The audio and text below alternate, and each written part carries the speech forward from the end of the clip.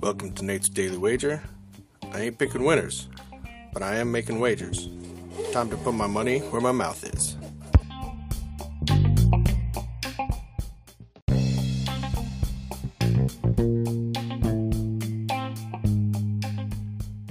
This is Nate's Daily Wager for July 27th, 2023.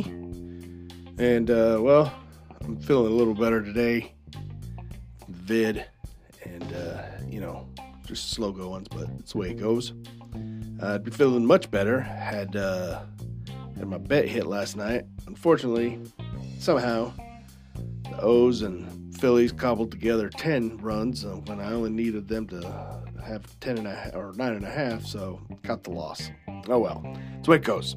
All right, so today, looking across the league, and I am seeing this Nationals taking on the Mets, and that total's sitting at 9.5 again.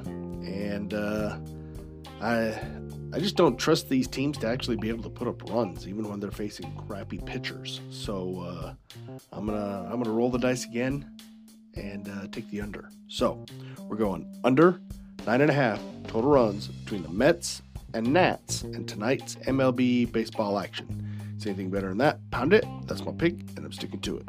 Oh, come on.